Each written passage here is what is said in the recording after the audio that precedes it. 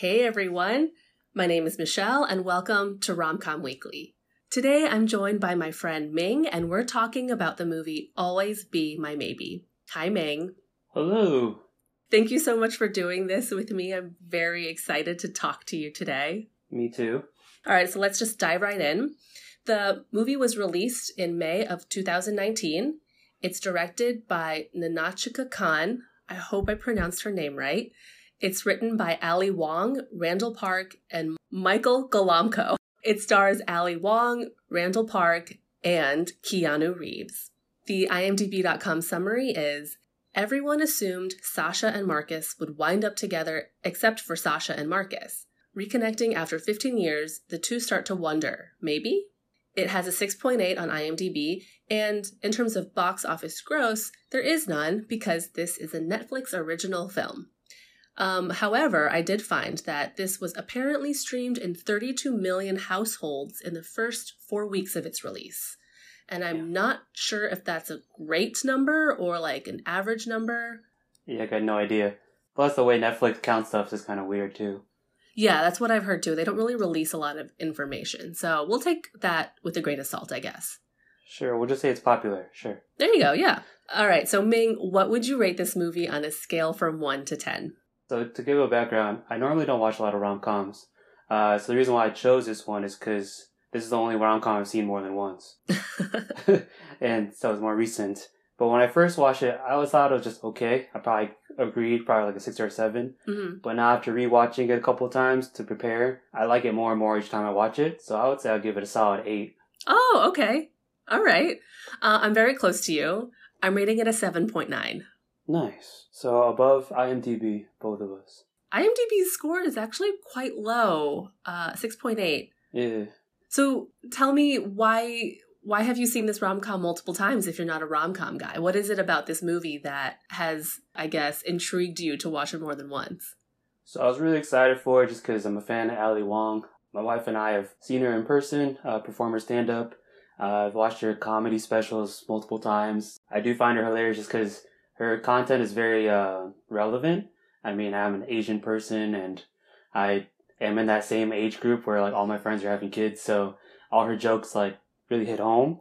And so I was excited to see her next step. I've also like read her book and stuff. So I'm like a pretty big fan. Oh, wow. You read her book? Yeah. Her book is good. Going into it, I think I had way too high expectations. That's why I originally thought it was like a 6 or a 7. But then after rewatching it and like letting it simmer a little bit, I like it more and more each time. Because there's small nuances that I missed the first couple of times. So yeah, I mean, for me, that's why I was excited to see this movie and why I want to talk about it, just because I'm a fan of Ali Wong and her comedy. Interesting. I mean, I'm the same as you. I'm a big Ali Wong fan. I came to know her through her Netflix specials. They're called Baby Cobra and Hard Knock Wife. And I actually just recently read her book. And actually, I was supposed to see her live this summer sometime, but obviously it got canceled. So that's unfortunate. But hopefully I can see her another time when the world goes back to a little bit more, sense of normalcy. But I will say, though, that my rewatch yesterday was only the second time I've seen this movie. So starting off with that, I'm a little surprised with myself because I'm a big rewatcher of things that I really like. And I think similar to you, I think I came into this movie the first time really having high expectations. I think the first time I saw this movie, those expectations were not met, unfortunately. So I think that's why I haven't really reached for this film. But I do think it's an enjoyable one. I am giving it a 7.9. And intentionally, I'm not giving it an 8.0. Like, I'm giving it, like, just below a B. And I have a lot of thoughts about this movie. Yeah. So I'm really excited to talk to you about it. But let's start with what you like about the movie. So overall, the biggest thing I like about it is that it shows Asians in, like, a normal light. Like, they're, like, three-dimensional characters. I know a lot of times, like, Hollywood, when it comes to Asians, it usually just falls in, like, the usual tropes, right? Like Asians are usually either the super smart nerdy people, we're like kung fu masters, or we're like just some nerdy sidekick or something, right? So yeah, I thought it was super cool that like they had Asians of all different types and all different characters. From like Marcus being a blue collar guy who like didn't go to college to like, Keanu Reeves being the superstar to like even just like the random folks, here and there, like the people who are like normal. I really like the fact that they normalized a lot of things that are like pretty common for Asian things. Definitely also big shout out to the soundtrack, because Yes. the soundtrack was like, that's like basically our childhood right there. So, I mean, kind of what I was saying earlier is that like Ali Wong's comedy hits home because I'm like the right demographic for it, like the right age and ethnicity. So I feel like the soundtrack also hit home too, just because it was the same time frame. And then yeah, a lot of the jokes and stuff that they had just hit home just because it was a lot of stuff about being Asian. Just funny things with like, how the parents were like refusing to like pay for tip. That's like their least favorite. That's like their like worst nightmare. And it's like hilarious just because my parents are exactly the same way. Right.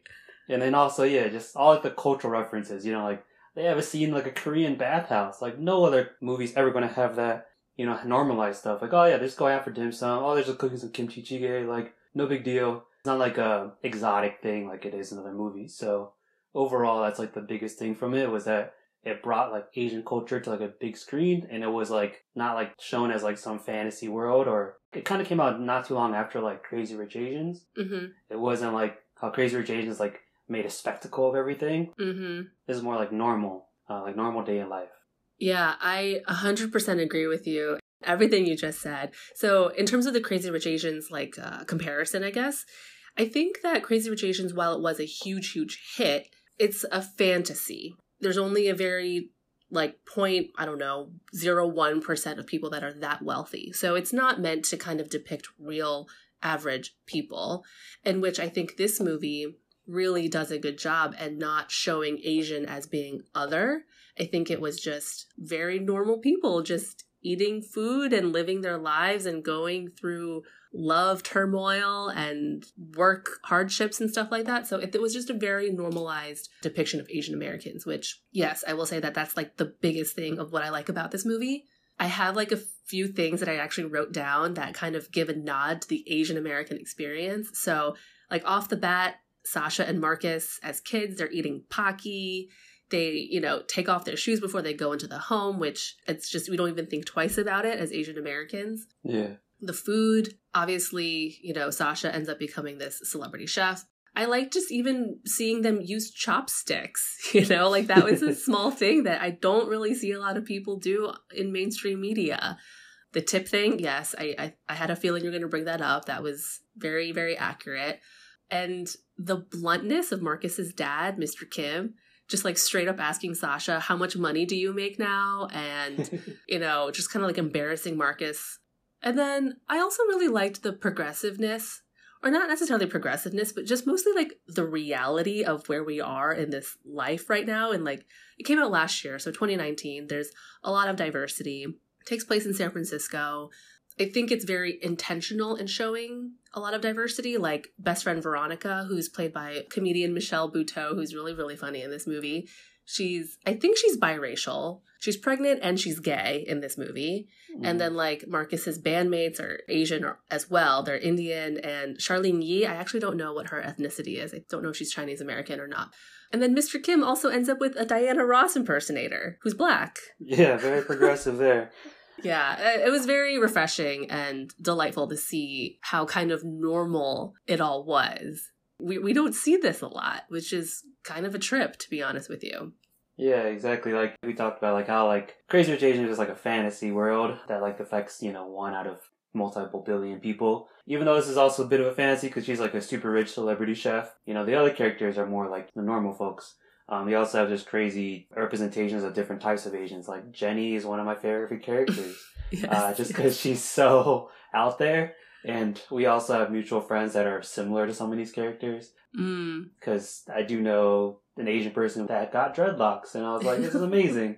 This is just like that girl." Yeah. And so, I mean, it's funny just because I feel like I can relate really well to this movie. Mm-hmm. I mean, that's why I watched it multiple times because like. Some other movies, especially like rom-coms, like, I definitely don't feel any sort of attachment or like feel like it's kind of like a representation of my life just because, there are always crazy stuff happens in rom-coms, but like it's never anything that like would apply to my life. So this is the only one that has. So, kind of like we thought crazy expectations because it was like the only one. But Mm-hmm, the mm-hmm. more you watch it, the better it gets because then you realize some of the nuances and the small things you might have missed that you're like, oh wow, I'm just really happy to see that on a big screen.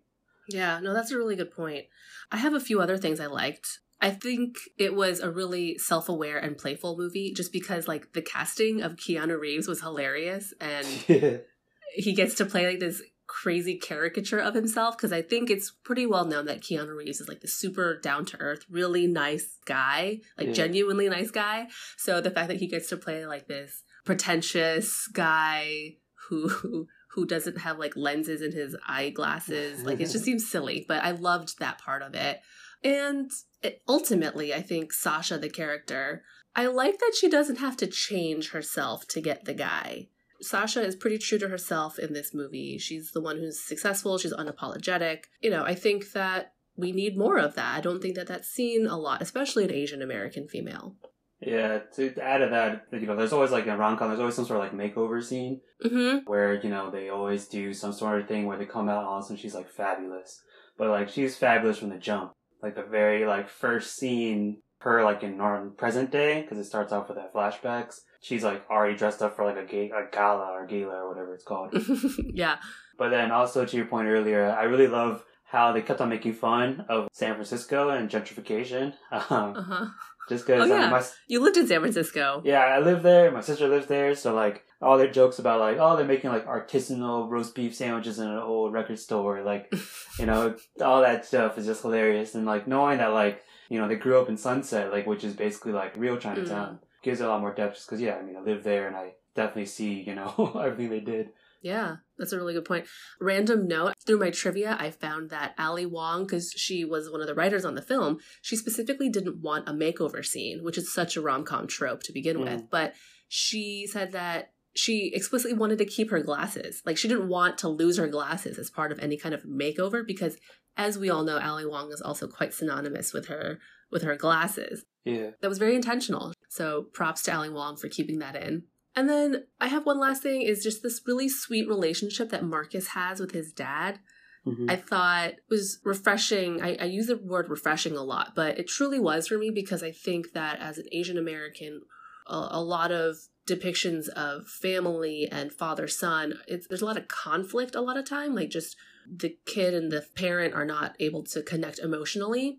But I think that with Marcus and Mr. Kim, that's not the case at all. Marcus asks his dad if he wants to like smoke weed and dance in front of a mirror together, and yeah, he challenges to him battle. Yeah, exactly. And Mr. Kim is the one who encourages Marcus to like say how he feels to Sasha. So I wanted to kind of take a moment to really appreciate that depiction of a really sweet relationship that we don't really see a lot. Definitely, yeah. I mean, that was another thing I really liked about it, just the characters. I mean, like, we can talk about it later, but yeah, I feel like every character that they had just brought something new to the table and a different element. And so Mr. Kim, like you mentioned earlier, like he ends up with an African-American lady, which is very unlike a lot of society. Like Asian males and African-American ladies are like usually the two least desired sexes by the other. So it's just cool to see them together. Yeah. Also, I love the fact that his dad speaks like perfect English, like he's not accented. Right, yes. So that's like super nice that he just like is totally normal with speaking English. Like, what? I live and work here. Yeah. Yeah, he's definitely one of my more favorite characters. Is there anything else that you liked about the movie? I loved also the name of Randall's band, or of Marcus's band.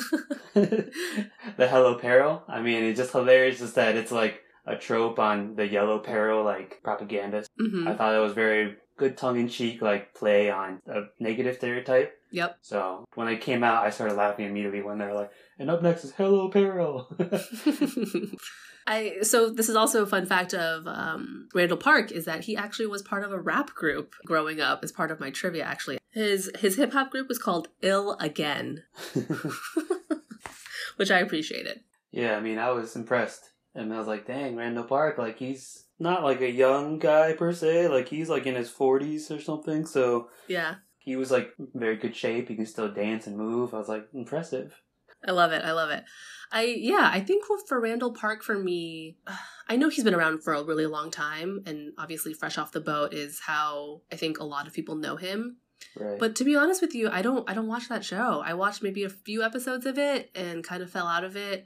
He's in like the Marvel universe as like, I think he's a policeman in the Ant-Man story. He's the only person that's in both Marvel and DC. Yes. Yeah, it's really cool to see him as like the leading man. To your point, like he's in his 40s, you know, like he's not the young guy and he's still in shape and he can rap and get the girl at the end. It's awesome. We need more of that. Yeah. All right, so let's pivot to what we don't like about the movie. Do you want to start? Sure. So I gave it an 8 out of 10, so I basically like basically most things. I kind of have a few WTF moments that I didn't really like, but I mean, it kind of fit with, I guess, the pacing of the movie. So if I had to be really nitpicky, Mm-hmm. I feel like it's kind of a trope of a lot of rom-coms, but it's like the transition is always like super like fast. Marcus is like, I never want to leave San Francisco, like this is my home, like this is everything, and then like 1 or 2 talks with his dad, he's like, okay, I love you, let's go to New York. It's like, it's always something like that that's always so fast. I mean, I know it's a rom-com thing, there's always something crazy happens, and it's always very fast and quick like that, but that was like a complete 180, super short there. I feel like it wasn't like a long enough build-up to it. Mm-hmm. Mm-hmm. I agree with you. I think that, so I'm giving this movie a 7.9, and it kind of hurts me to give it a 7.9, to be honest with you. I want it to be higher. Yeah. I do think that the pacing is quite fast, and I do wish that we saw more of like a character evolution of Marcus. Yeah. I think that's kind of what you're saying, is that it was just too fast. He kind of like switched gears really quickly and like kind of turned his life around very quickly, but also like how though, right? Like we don't see the how, and all of a sudden it's just happening. So Right. I agree with you on that point, basically. It was like, boom, he like cleans his room. Boom, he like moves out and gets his own apartment. Boom, he's in New York. It's like, whoa, that's very fast. And I guess those t-shirt sales really did make him afford an apartment or something. But I was like, dang, apartment in San Francisco? That's not cheap. So Yeah, that would be a lot of merch sold. yeah, I mean, obviously he's working for his dad too. So I mean, but it's still like, dang, he can afford that by himself. That's amazing. Yeah. No roommates. That's a lot of money in San Francisco. That's a good point. That's a really good point. I mean, I love the fact that like that the whole Tom Ford scene when he's like doing his makeover, because I mean, we kind of talked about how like Ali Wong didn't have a makeover scene. Like Randall Park's the one that had a makeover scene. You know, he like kind of cleaned up his life and started like becoming an adult, like moving out. You know, he does the whole, I'm going to Tom Ford, I want that one. And it's like, just kidding, I want the cheaper one. That was a great scene. I loved it. He walked in with such confidence. It was great. I remember like when I was in my like early 20s, I was in Vegas and I did something similar. I walked to some like fancy suit store. I was like, can I try that one on? And the guy's like, you clearly are a child. Like, you cannot afford this. And I was like, I can afford it. How much is it? And they told me the price. I'm like, I will see you later. And I walked out of the store. I was like, I cannot afford that. And if I tore it, if I like messed it up somehow, like I would be in so much debt. I was like, I'm not going to risk it. Bye. I love that's actually something you did. Yeah. So this moment that Randall Park does as Marcus is like a very relatable moment for you. Yeah, and like even when he goes to the store, like I'm like, yo, I bought my first suit from like Burlington Coat Factory. Like Right. that was at like my price point. And I was like, cool. I can get like 2 pairs of pants with this and they can like, mismatch. I'm like, this is perfect. How much is it? All right, I can afford that. Sweet. So I related so very much to it. It was like very addictive in my life. Oh, I love it. That's so funny. Yeah, so for me, what I don't like about this movie, I feel very conflicted because I love like what this movie represents and what it does for Asian Americans in media and in Hollywood. But ultimately, like I mentioned earlier, I think I expected this movie to deliver on too many things. I think I had a really, really high expectation. It's not an original rom-com. Like, this is a story that's been told many, many times. And I think I was hoping for a more original story. And I have a take that might not be very popular, but I don't, I'm scared to say it actually, is that, I don't want people to get mad at me, is that I don't think that Ali Wong is that good of an actress. I think because I've come to know her as the stand-up comedian and I've watched her specials, a few times, I don't think she's really acting in this movie as Sasha. I feel like she's playing a version of herself. And maybe that's intentional. Like, maybe that was the point of Ali Wong writing this movie for herself. And, like, I know they produced it. She and Randall Park are producers on this film, too. And I'm being really hard on this movie. And I want to say I recognize that. I think I'm hard on this movie because I'm Asian American. This is an Asian American cast. We don't get a lot of these. You know what I mean? So Right. I don't think that Ali Wong and Randall Park have a whole lot of chemistry in this movie, which, again, I'm really sorry to say out loud. I was watching YouTube videos of them promoting this movie as themselves. And weirdly enough, I think they had way more chemistry just as friends and being themselves versus being romantic partners in this movie. Yeah, I mean, I definitely agree with you, even though you said it's not very popular. Like, I think that's why, like, the first time I watched it, I basically expected Ali Wong to be herself. And then when I was like, oh, just kidding, she's playing a character named Sasha Tran who's very similar to herself, but, you know, obviously a little bit differences here and there. Yeah, at first I was kind of confused when I first watched it too, just because I was like, wait a second, that's not Ali Wong, that's Sasha Tran, got it. But yeah, I mean, they're also longtime friends. Like, they knew each other in college, I believe. I think Right. Rando started something at college and she joined the same group, like, when she was there, because there was, like, a age gap. So they've been, like, friends for a long time. So, like, I can just imagine how awkward it would be to, like, film a love scene with, like, your longtime friend. Yeah, kind of weird. That'd be weird. So, I mean, I get that it's, like, awkward. Because, I mean, yeah, they are longtime friends. They're both married and, like, you know, they have to, like, act like they love each other now. So, like, oh, this is awkward. So I'm sure, like, all the awkward scenes were super easy to film.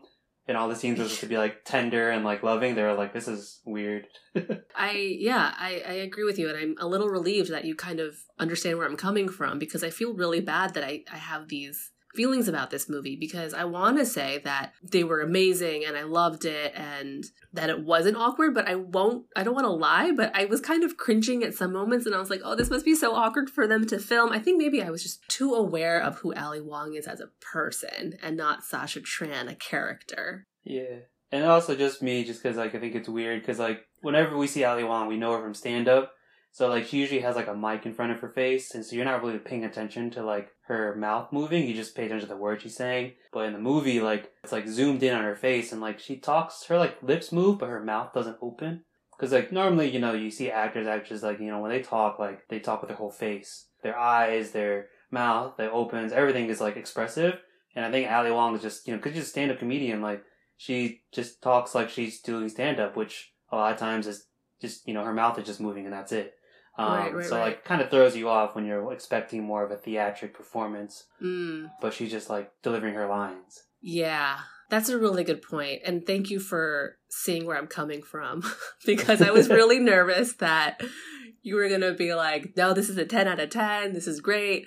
So I don't feel as bad as having this probably unpopular opinion. Yeah, you put it in a lot better way that I can phrase it. But that's kind of the reason why the first time I watched it, it was, like, a 6, like, or 7. I was like, kind of, like, met or slightly above expectations. Yeah. I was like above average, but not great. But then once I watched it again, I'm like, okay, cool. Like, now those, like, expectations are out the door. I'm just, like, watching it again because I want some background noise, and I'm like, oh, this is much more funny the second time. I'm like, yeah, no, 100%. It's like the first time you've seen it, you're kind of like, okay, level set. Let's take a step back. This is not going to solve all the problems that I have, you know, with Asian Americans not having leads in romantic comedies, right? But then when you watch it again, you're like, okay, I can relax a little bit more. This is not, I shouldn't be putting all this weight and all this expectations onto a film. It really is supposed to be just like a lighthearted, delightful romantic comedy, but us as, I mean, I'll just speak for myself, as an Asian American, you want more of this. But then when you put all of your weight on this, it's unrealistic. So I recognize that I'm being a little hard on it, but I think this just kind of proves and shows the point that we just need more Asian Americans in rom-coms. To add on to what you're saying, I feel like, you know, when they, like, were doing all the press and publicity for, like, Crazy Rich Asians, they had the same thing, where they were like, oh, this is such a fantasy world, blah, blah, blah, and they're like, this is just one of, like, millions of stories. Mm-hmm. Hopefully by, you know, showing that this is successful, then other stories can be made that'll tell different perspectives. And this is a direct byproduct of that. You know, like, we see this movie come out, and it's obviously very light, heartfelted, rom-com. There's, like, other movies that have come out since then, like Tiger Tail, and other stuff that's come up on Netflix that are, like, Asian American stories that have very different perspectives and different things. So, like, hopefully this is a snowball effect and more stuff comes out as, like, Asians are proving to be marketable. I feel like we both have the same expectation, like, oh, this is our first, like, Asian American comedy that, like, it's going to be, like, almost all Asian cast and everything, but it's got to be, like, perfect. But then you realize, okay, like you said, it's not going to be perfect. It's just one story of hopefully many to come. Yeah, agree. Totally agree. I have one other thing that I don't like about this movie is again, this is probably going to be a silly nitpick, but the movie's called Always Be My Maybe. It's inspired by Mariah Carey's Always Be My Baby. Yeah.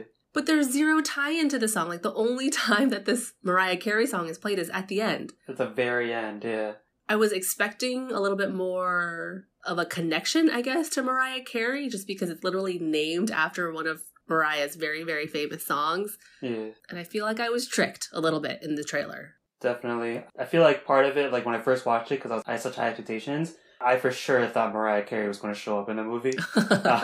And like they should could have somehow sing that song and that was going to come through in like the big finale scene or something, you know, something crazy like that.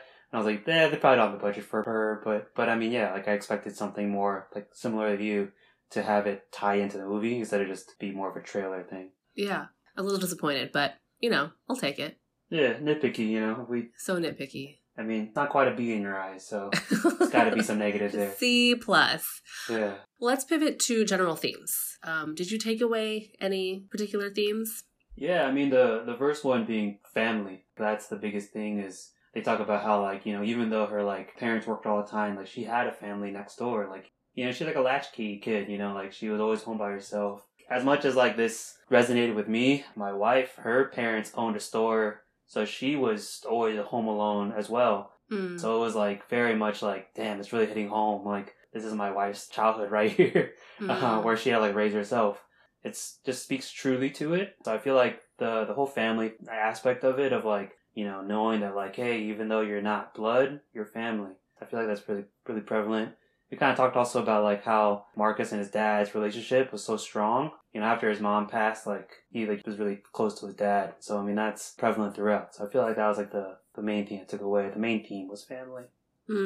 Yeah, agree with you. So I'm a little embarrassed to say that I didn't even write down family for the themes for me. But you're 100% correct in terms of it's really saying a lot. I actually got emotional watching this movie yesterday. The scene where Sasha is in New York now, and her parents surprise her by coming to her New York apartment. Mm-hmm. And Sasha's kind of like, I don't know, she seems irritated, right, that her parents show up unannounced. Then her parents were like, we went to your restaurant in San Francisco. We paid in full. We didn't tell them who we were. And like they show her the receipt. And Sasha is very visibly emotionally touched. And I don't know, I've been very emotional lately, but I cried at that scene yesterday because I was like, this must have been so hard for her parents to, you know, they're always not wanting to tip as much as possible. So the fact that they paid in full is like a huge deal. Asian parents, I think we associate their love language to be acts of service. And I think this is their way of really trying to show Sasha that they love her. So yeah, it hit me yesterday and I was like, why am I crying? This is such a silly scene to be crying at. But yeah, it hit me yesterday. Yeah, it's like the universal Asian parent love language is cutting up fruit. Right. So, I mean, for them to like you mentioned, like pay full price at some super expensive Asian restaurant that they have, that's a lot. It is, yeah. For me, one of the things I took away was don't be afraid to chase the things that you want. I think Marcus is scared to kind of leave his bubble with good reason. You know, he doesn't want to leave his dad, but I think he's using his dad as a crutch to not audition for Southie. Yeah. Or like move out of the house. And Sasha, I think, is kind of the opposite in the sense that she's not afraid to chase what she wants. She chases her dreams in opening all these restaurants and she's successful. And then at the end of it, like, the theme that I took away was in terms of like, don't be afraid to go after the relationship that you want. She's the first person to say, I love you. Marcus doesn't expect it. And then Marcus goes through his evolution and then ultimately decides he can't live without Sasha. So he goes to New York. And so, yeah, that was one of the themes that I took away. Yeah, I mean, he goes through his evolution to the point where he's like, I want to hold your purse. We kind of touched about like being nitpicky at how fast it was. But I mean, yeah, I mean, like, it does spark a change because I mean, yeah, like he doesn't want to be more than just a local band. Even like Keanu was like, oh, have I heard you on the festivals? He's like, no, we're more like a block band. Block band, yeah. I mean, he's been doing it since like high school, right? So like he's been in it for a long time. So I mean, it's one of those like if he wants to pursue his dreams, he could because they're obviously talented. Yeah, and I understand that fear. So that's a very real emotion that I identify with. So Yeah. I don't blame Marcus, but it comes to a certain point where you gotta do something. Yeah. Yeah, and I mean, generally Asians are going to play the safe trope, right? Like, that's why parents always want their kids to be like doctors, lawyers, engineers, because it's like safe. Mm-hmm. It's financially viable. Yeah. Yeah, it's financially viable. So as to be like a musician is usually frowned upon. So like it's cool to see that his dad was pushing him for that. So that's very different than real life a lot of times. Yeah, for sure. All right, well, let's move on to favorite scene or scenes. Definitely favorite scene is Keanu's debut. Yes. The first time I watched it, like, you hear his voice at, like, the Netflix rap party or whatever, and I'm like, that kind of sounds like Keanu Reeves, what the heck? Mm-hmm. And then once he comes in, it's like, dude, that's perfect comedic timing, because, like, Jenny's all like, ooh, where's your man? And then, bam, he comes in, she's like, crap, like, and so that was, like, a perfect comedy scene. I guess I was watching some interview with, like, Ali Wong, and she was like, you know, there's a very, very limited Venn diagram of, like, who would be Marcus's, like, worst nightmare and also Asian. The Venn diagram only has Keanu Reeves, like the only person. So like they basically wrote it with Keanu as like their like number one choice and only choice. Mm-hmm. But they were lucky and like he was able to film it during a break in like John Wick. Like he did it in like a day or like a weekend or something. Because he was filming John Wick during the time, which is why he looks exactly like he does in John Wick. Yes. So I mean like they were super excited that he was able to do so because yeah, I mean in terms of like international blockbuster Asian American males, like the list is Keanu Reeves. Yeah, 100%. So there's this one line that I love in that scene is where Keanu goes to pay, comes back to the table, and Marcus is like, "You didn't even give me a chance to offer to pay." Yeah. And Keanu's like, "It was $6,400." And then you just see Marcus like astonished. Yeah. And then Keanu says something like, "It's less than a residual check for my hit movie Speed." And I LOL'd. I was like, this is amazing. I love that Keanu is like breaking that wall and just being this crazy version of himself. Yeah, like you alluded to earlier, like he's like known to be like the nicest, most genuine person in the world. So him playing like a total douche was hilarious to see. And I mean, yeah, like kind of like I was saying earlier, like there are tropes of like making fun of San Francisco, making fun of fine dining. Mm-hmm. Talking about how like white people eat up like a menu on rice paper, like stuff like that. It's like hilarious just because it's so true to our lives. And I mean, yeah, especially when it comes to fine dining, like I've been to a few just to like experience life, but I'm like, I've been like Marcus where I've left and I'm like, yo, I just paid this much money and I'm still hungry. Like what the heck? Because they were like bringing out the courses and I was like, this is exactly how fine dining sometimes sounds like to me. It's like, you know, the essence of Caesar salad or something like that. It's like, dude, like, you're giving me, like, what? So, I mean, that's kind of how I feel, like, a lot about fine dining stuff. But, I mean, whatever. I'm happy I did it in my life, but yeah, now I know where not to spend my money. Exactly. Now you've lived a little and now you know how you prefer to live. Yeah. I actually was thinking of you when I was watching this scene because I know that you've done some of these fine dining experiences and I know that you have a pretty big appetite. And I love that line that Marcus has at the end of that whole dinner scene. It was like, "Can I get a monochrome burrito to go?" Yeah. I was like, I bet Ming would say something quite similar to that. Like, after spending thousands of dollars on a meal, it's ridiculous that you still leave hungry. Yeah, it's funny because when I was living in San Francisco, like I just graduated college, so I was like poor. And our mutual friend Young, we went to a Taft dinner at like some fancy place. And like we both looked at the menu and we're like, the average entree is like $50. And so we're like I think Young and I split an appetizer. There's like the only thing we could afford. And so afterwards we're like, okay, we'll just split an appetizer so we can like eat with everybody. And once it's over, we're going to go for burritos. Yeah. So, cause it was close to the mission. So we're like, yeah, we'll get a burrito after this cause we can't afford this stuff. So I definitely resonated with Marcus there cause I was like, exactly like my life. Mm-hmm, mm-hmm. It wasn't quite $6,400, but still like $50 an entree. We're like, yeah, well, me and Young will just get an appetizer. It's another point where this movie's like super relatable for you. Yeah, exactly. Like, I related so much to Marcus's character and so many of the things in the movie. That's why I was, like, laughing, because stuff like that was just like, oh, man, I've experienced the exact same thing, which is obviously a little bit different. Yeah. So this was on my list, too. I think this is the funniest bit in the movie for me.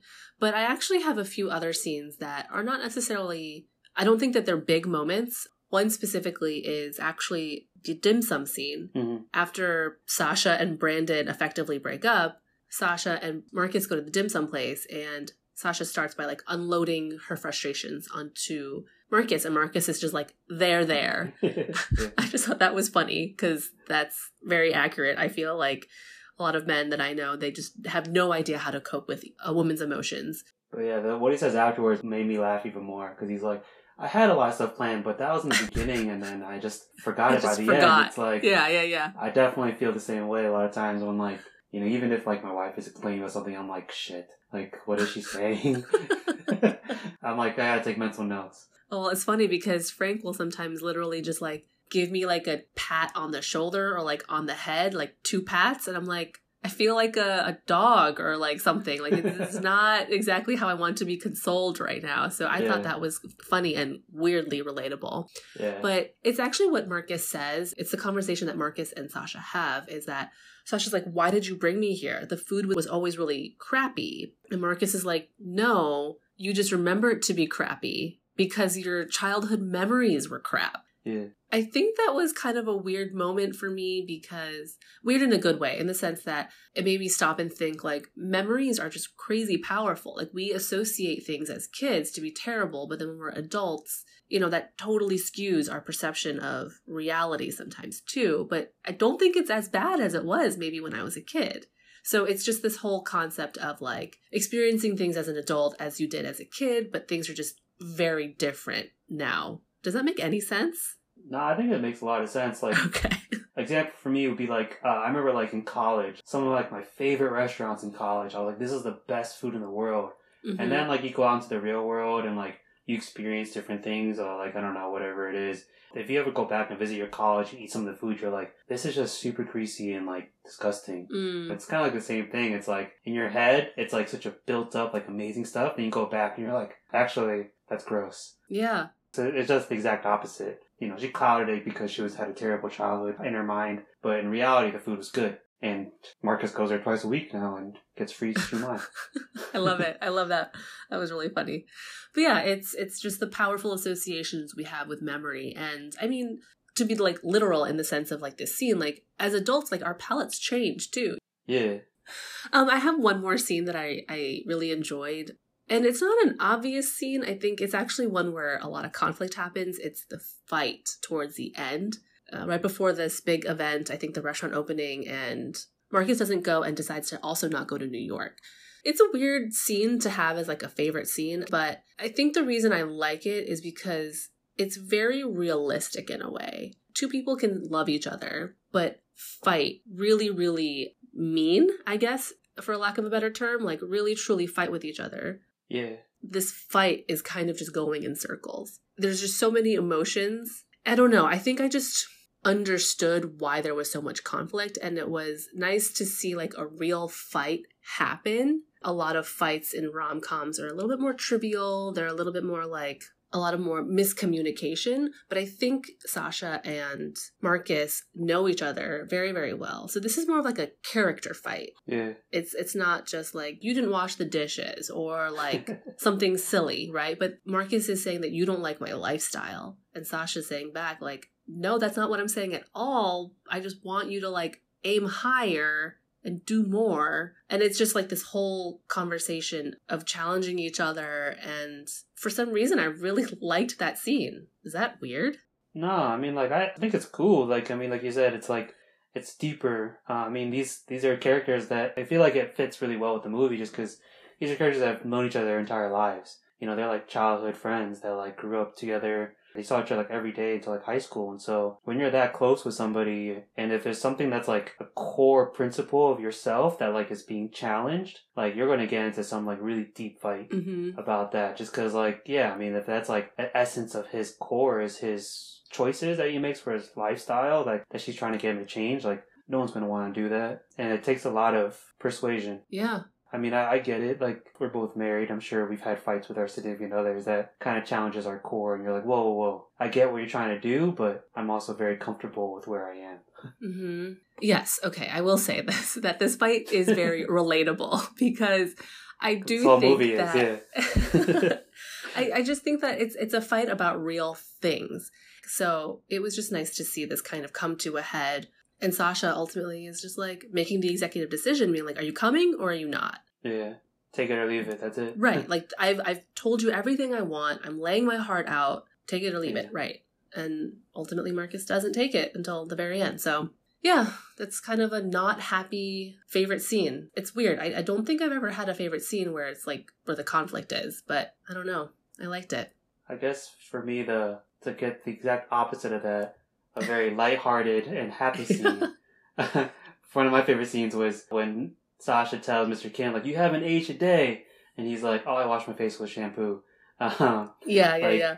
My wife is Korean, and so they constantly talk about looks. Skincare. I mean, skincare. It's basically more like an Asian thing. And so they're always referring to, like, man, like, how do you keep it up? I'm like, I just splash my face with water. Like, I don't do anything. Yeah. To use the same word we've been using thousands of times.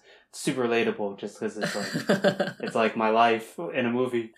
No, that was funny. I did laugh out loud because, of course, he hasn't aged and is just using shampoo. Yeah.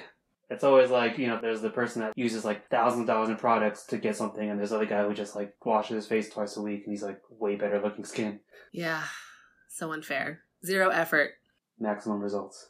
Exactly. All right, let's talk WTF moments. I mean, those one of the things I kind of alluded to at the very beginning was like, after watching it again, I'm like, dude, that's so weird. Like, his mom literally dies, and they're at the funeral, and he's like mourning, and they like go for a drive, and then he like has a photo of his mom on his like dashboard, and then they get it on. It's like, oh, okay, like, I get it. They have to do some sort of scene that like, where they break the friendship barrier and like, it becomes awkward. But like the timing of it, just so WTF. Man, like, if my mom just died in an accident, like, am I really going to be like jumping bones with like my best friend? Like, in hindsight, obviously it's a movie, so it's not real life, but like, it's like, damn, like, that's so weird. Agree with you for sure. Like, that was actually one of the moments that was cringeworthy for me because, like, you're watching this. You're like, this is a terrible idea. Why are you doing this? This is not the right decision to make at all. Yeah, it did seem a very bizarre emotional state for Marcus to be super sad and then just also, like, yeah, have sex with his best friend. I don't know. Maybe that's just how some people grieve. Like, they just don't want to think about it and they just do the complete opposite. So it definitely takes your mind off of it for however long it is. But I mean, it's still funny just because like they make fun of Titanic with like the hands. Yeah. They talk about like, where'd you find the condom? He's like, 7th grade. Yeah. I loved the moment where after sex and they're laying there and Marcus does not know what to do with his hand while they're cuddling. He's just like waving his arm around. Yeah. I was like, oh my God, this is so awkward. You want to get some food? It's like, what do I do?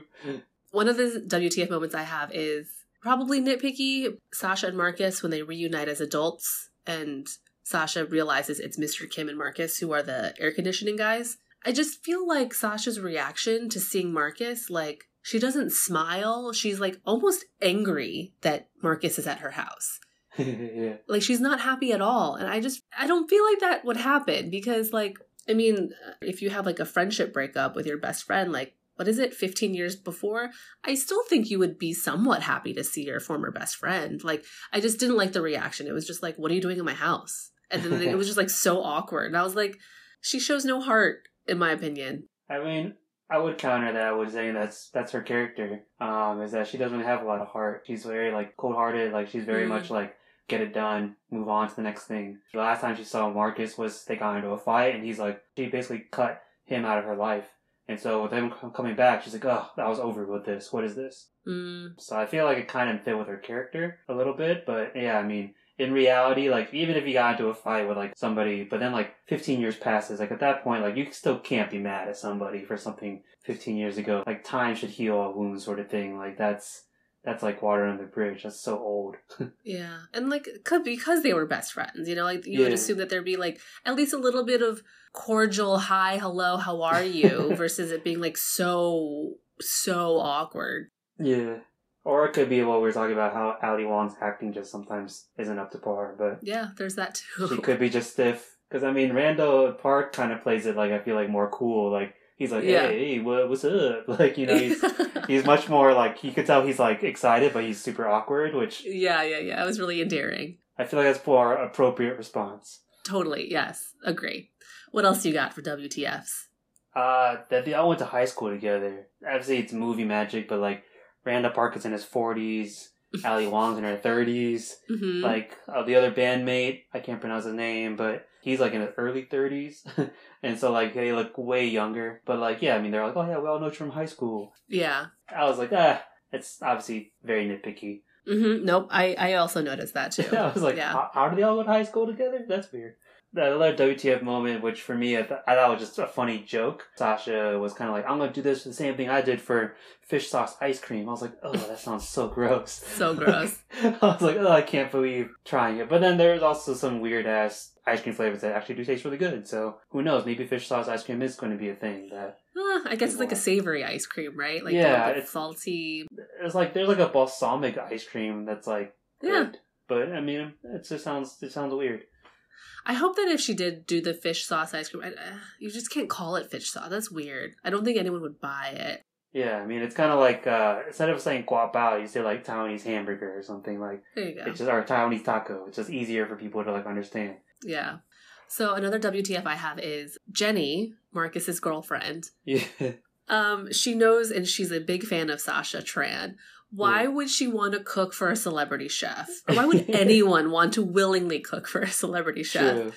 My assumption is that maybe Jenny or does Jenny think she's a good cook?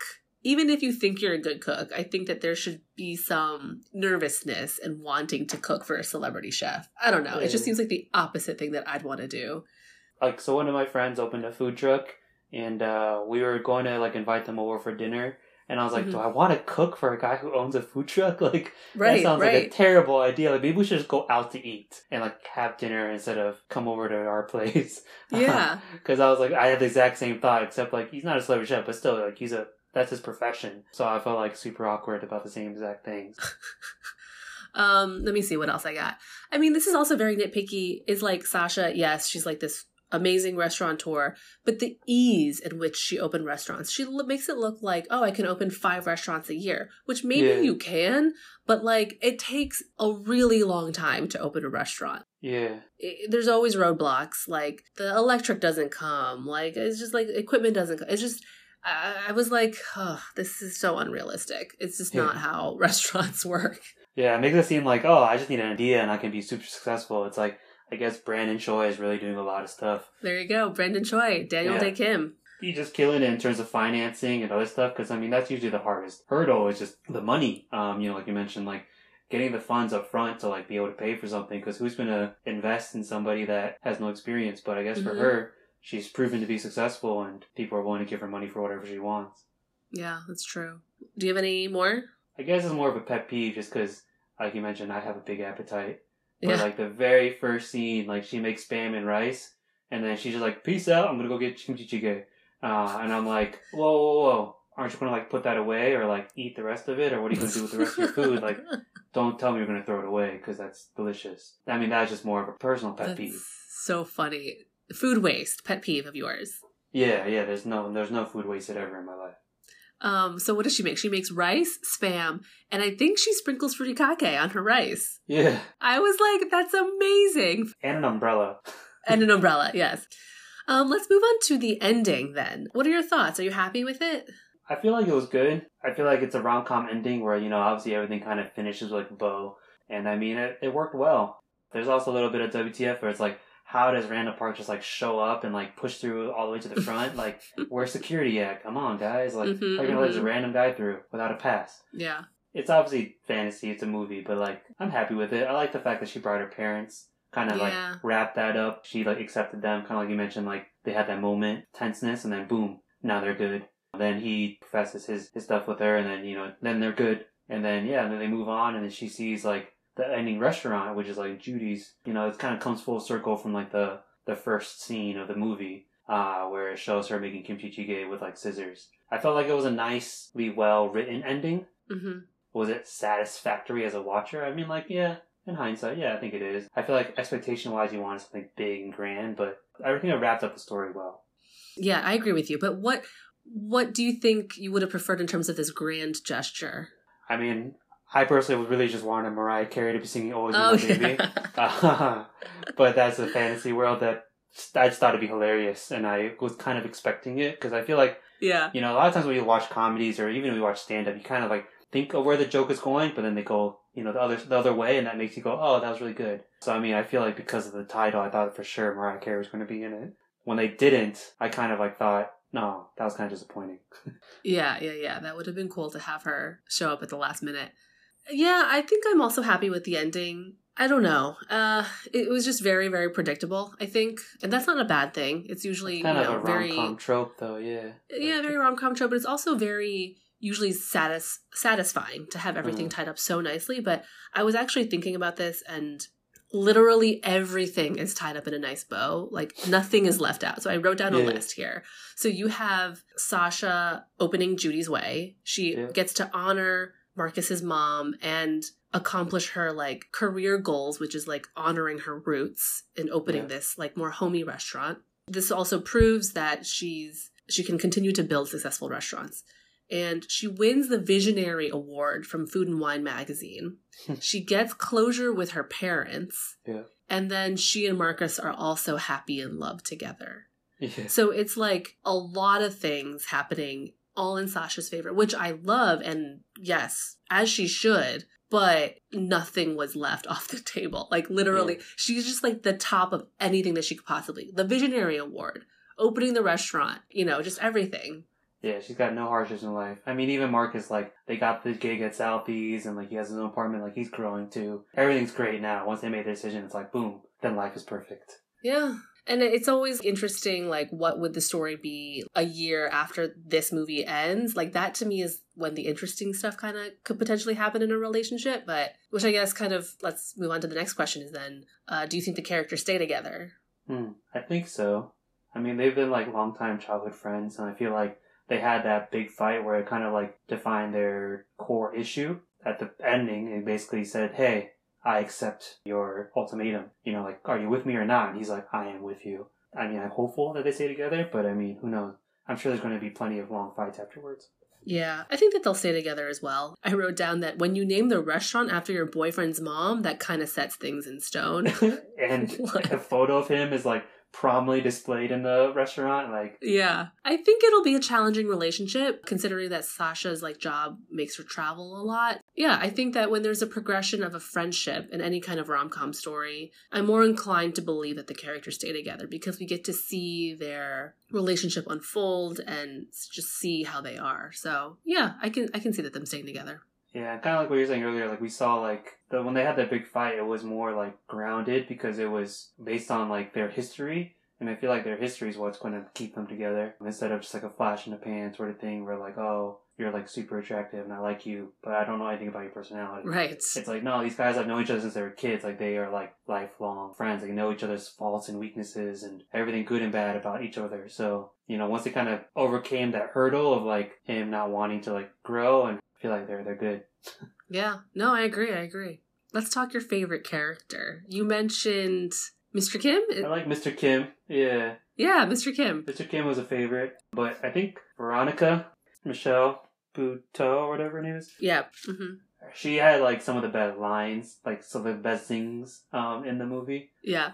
She's obviously a comedian herself, so like that was like it feel very natural for her to like deliver the punchline. Mm-hmm. So I mean, I feel like she was really good. She was one of my favorites too. Yeah, Veronica is my favorite. So we're lockstep on that one. Right, we are so similar.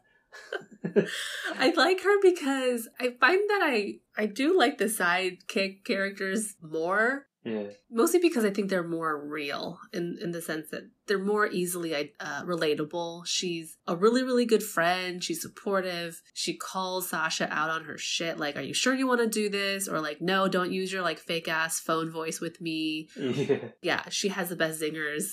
Yeah. Like, oh, thanks for calling it a gap.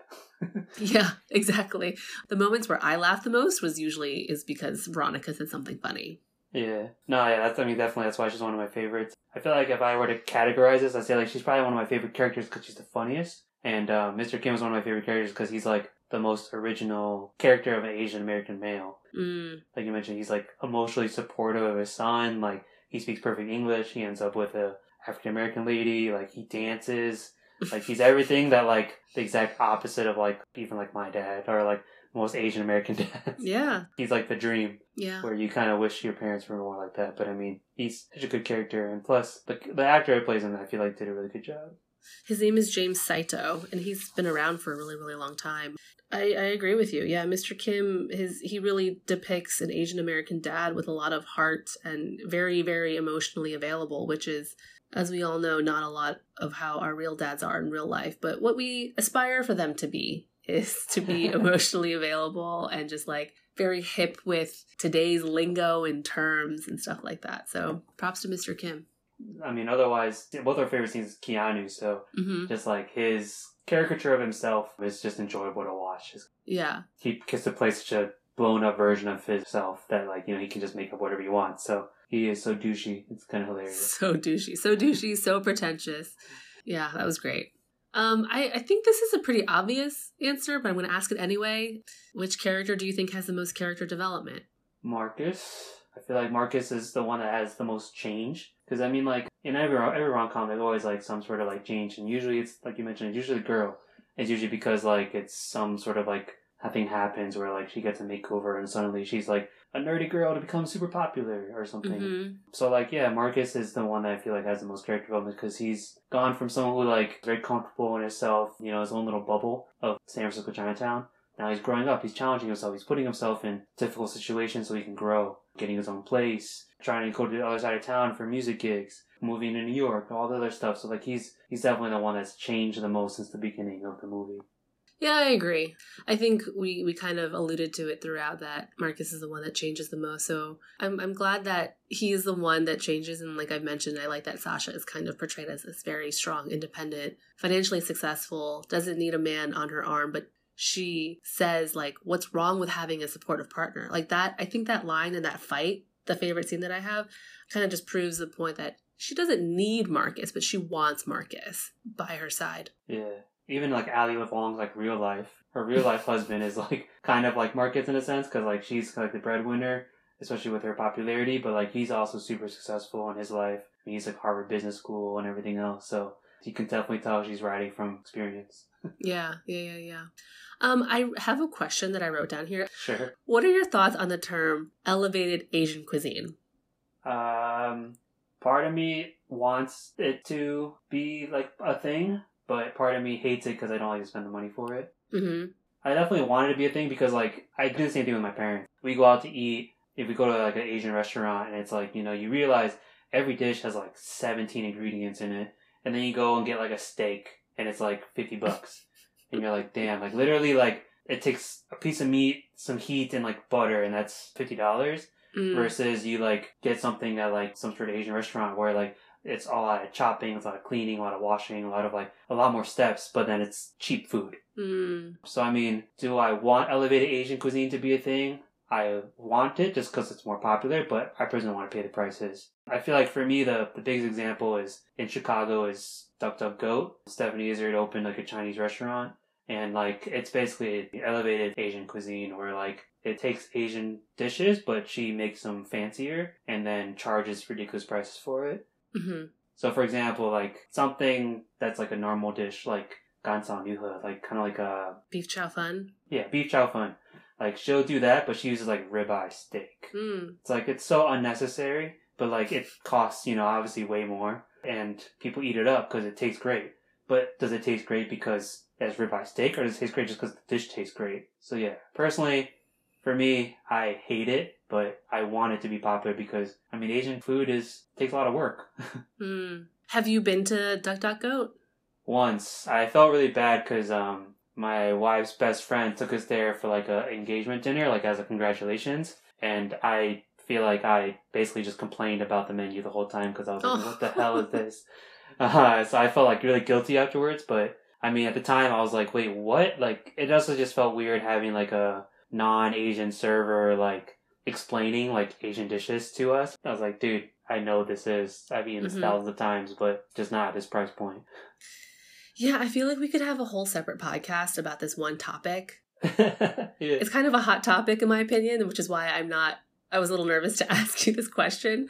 But yeah, like, Marcus throws this word around a lot, you know, and bringing it back to the movie, he's like, he hates elevated Asian cuisine because he thinks Asian cuisine should be authentic cuisine. Yeah. And it's kind of like they're opposites. Like, Asian cuisine cannot be elevated because if it's elevated, then it's not authentic.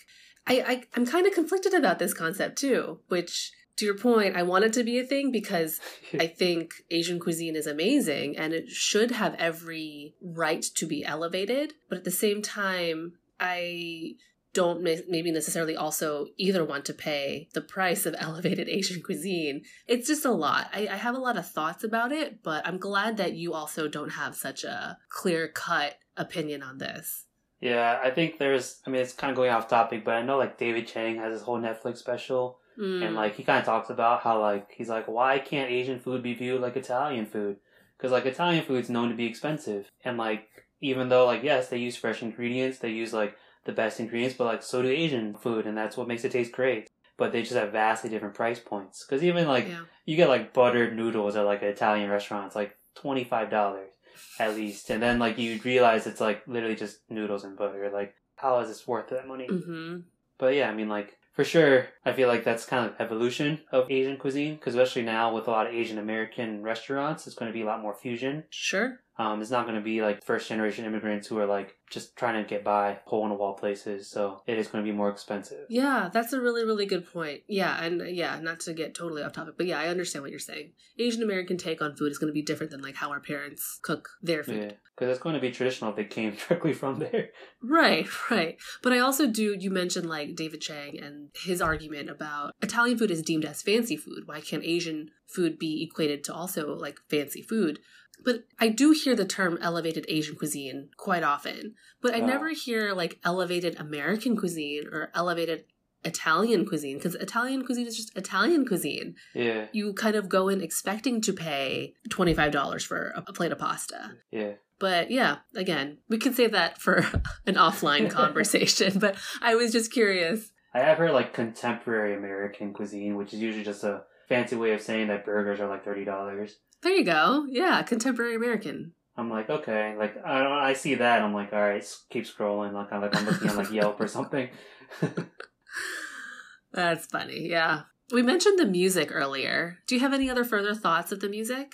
I mean, I think the music works really well with just like the timing of it, because like the beginning they play some old school songs because it's meant to give you in that mindset of like that time of their lives, which is when those songs are popular. But like being people that are our age, like those reflect the happy memories in terms of our childhood usually, because that music was popular back then. And then also I feel like the music that was playing like when they go up to Keanu's like hotel room was like indicative of what's going to happen, because it was kind of like an angry like punk rock song, and then like of course it comes to like a fight and like a punch. So I feel like it set the mood well. And so I mean I feel like overall like the music worked well with what I was trying to do.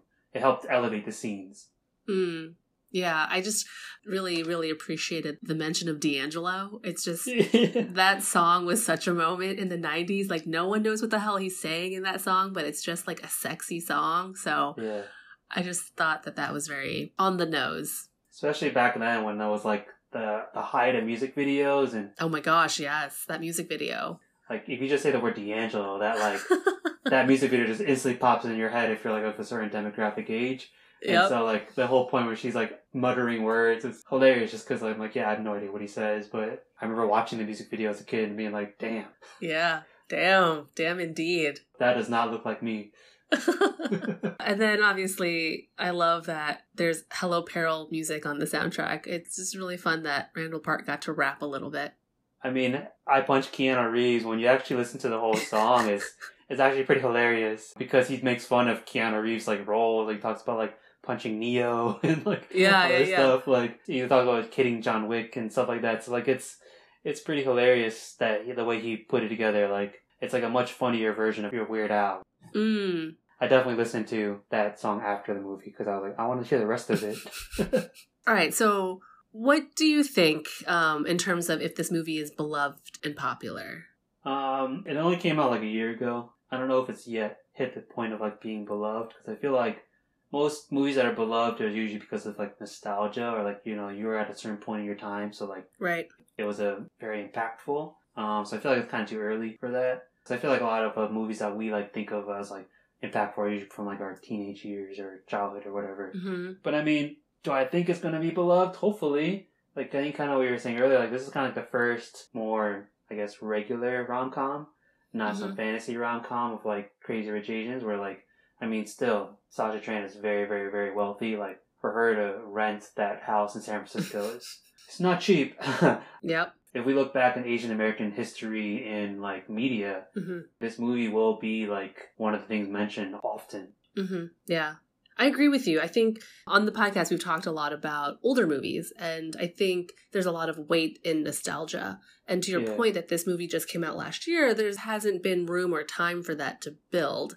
I do think that it holds a special place in the Asian American community's heart, I think. This was a really big moment. Not just Asian Americans are fans of Ali Wong. Like, everyone loves her. So I think that this crosses racial lines. Basically, I hope this movie will be beloved. Yeah, I mean, like, to your point, Ali Wong has crossed over where, you know, when I was, like, telling coworkers, yeah, I'm going to watch Ali Wong this weekend, like, people are not like, who? They're all like, cool. Right. Like, sweet, like, I love her specials or whatever. So, like, they know she's gotten successful. I think, yeah, I'm hopeful that this movie will be beloved. I do think it was really popular when it came out because I think it was just the first of its kind where it was two Asian American leads, and Ali Wong and Randall Park both are pretty well known. So, yeah, I hope that this movie has longevity. I think it's of the times. There's not a lot of things that didn't age well. There's room for this movie to grow, I think. And I mean, like, Netflix pushed it. So, like, if Netflix pushes anything, you're going to watch it. Especially nowadays in the wake of coronavirus. Right. I don't really have a lot of trivia to share of this movie. I couldn't find anything super interesting. I think we talked a little bit about it throughout our conversation.